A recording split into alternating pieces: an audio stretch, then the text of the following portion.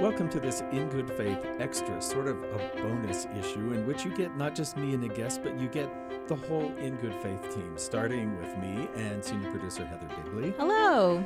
And student producers Leah King. Hello. Austin Ball. Hey, guys. And brand new on the team, Katarina Martinich. Hi, guys. Thank you all for listening, for subscribing to In Good Faith. And we're making this bonus episode so all our subscribers get up-to-date information about a change we're making. So every year we have what we're calling seasons. We'll do 12 weeks of brand new episodes. Then we have a month off. That's for us to be sure we keep doing the work that provides for those next 12 episodes in the season. So if you listen to us locally on the radio, live through the air, then you will notice that there will be some reruns of past favorites for the month of April. If you subscribe, you'll just get nada, except excitement and anticipation that we're coming back. Heather, talk about this format change. We started off with just one interview, and then we've done like 3 or 4 guests exploring a particular subject. And now we're looking at another way. Yeah, we have gotten some good feedback from our listeners how much they like that extended interview. So what we want to try out, and you've probably heard a version of, our March 26th episode was in this model, 2 interviews with Steve or one of the producers in an hour. So that gives us some time to really delve in and get to know the guests better. We've had the fun of, after interviewing people, pairing them up with who we think would be a comparable or interesting interview as well. So that's coming for most of our episodes in season 2, which starts May 7th. Though we will return to some favorites like book club, and we'll have a panel discussion.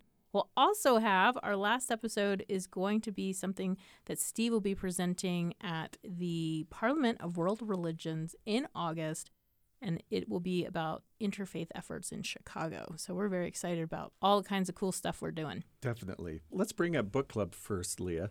Yeah. Because we want people to be sure they have time to get the book and read the book. Mm-hmm. So we're reading Universal Christ by Richard Rohr. You're going to hear from myself, Steve, and Austin, as well as a special guest, so stay tuned to see who that is. Yeah, I've started reading, and I'm really excited to talk about it. It is a pretty great book. I'm about 2 chapters into it. Yeah.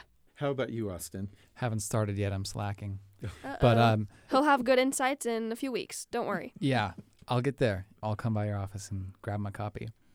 Talk to me about some interesting guests that we have coming up, Austin. Of course. We recently interviewed a couple of hosts of a podcast called Americanish. Their names are Miriam Wahba and Adela Kohab.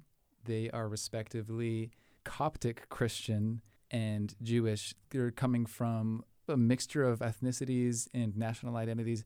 Neither of them are American citizens, but they're trying to figure out what it means to be who they are in America.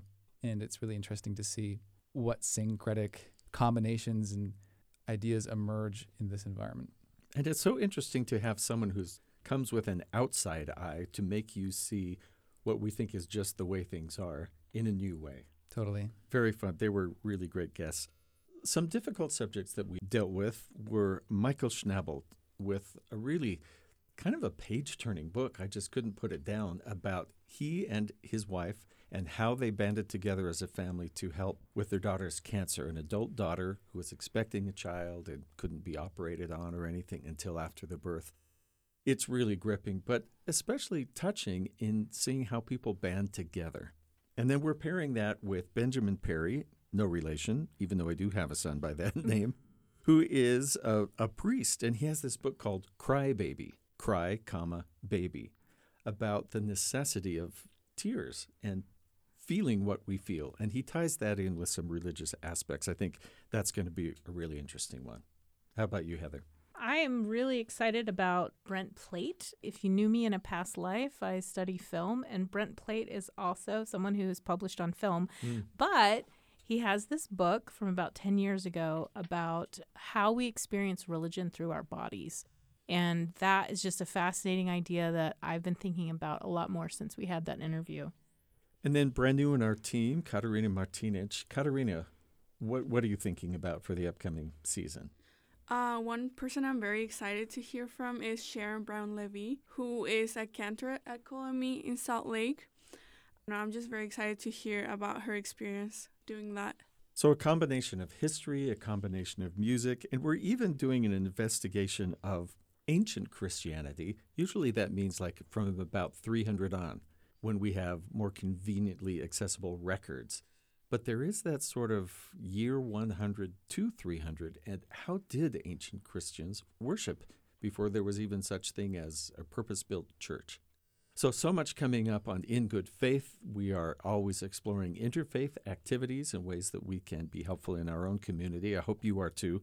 I hope you'll pick up The Universal Christ by Richard Rohr and get prepped for the book club. And if you follow us on Instagram or Facebook or Twitter. Or YouTube.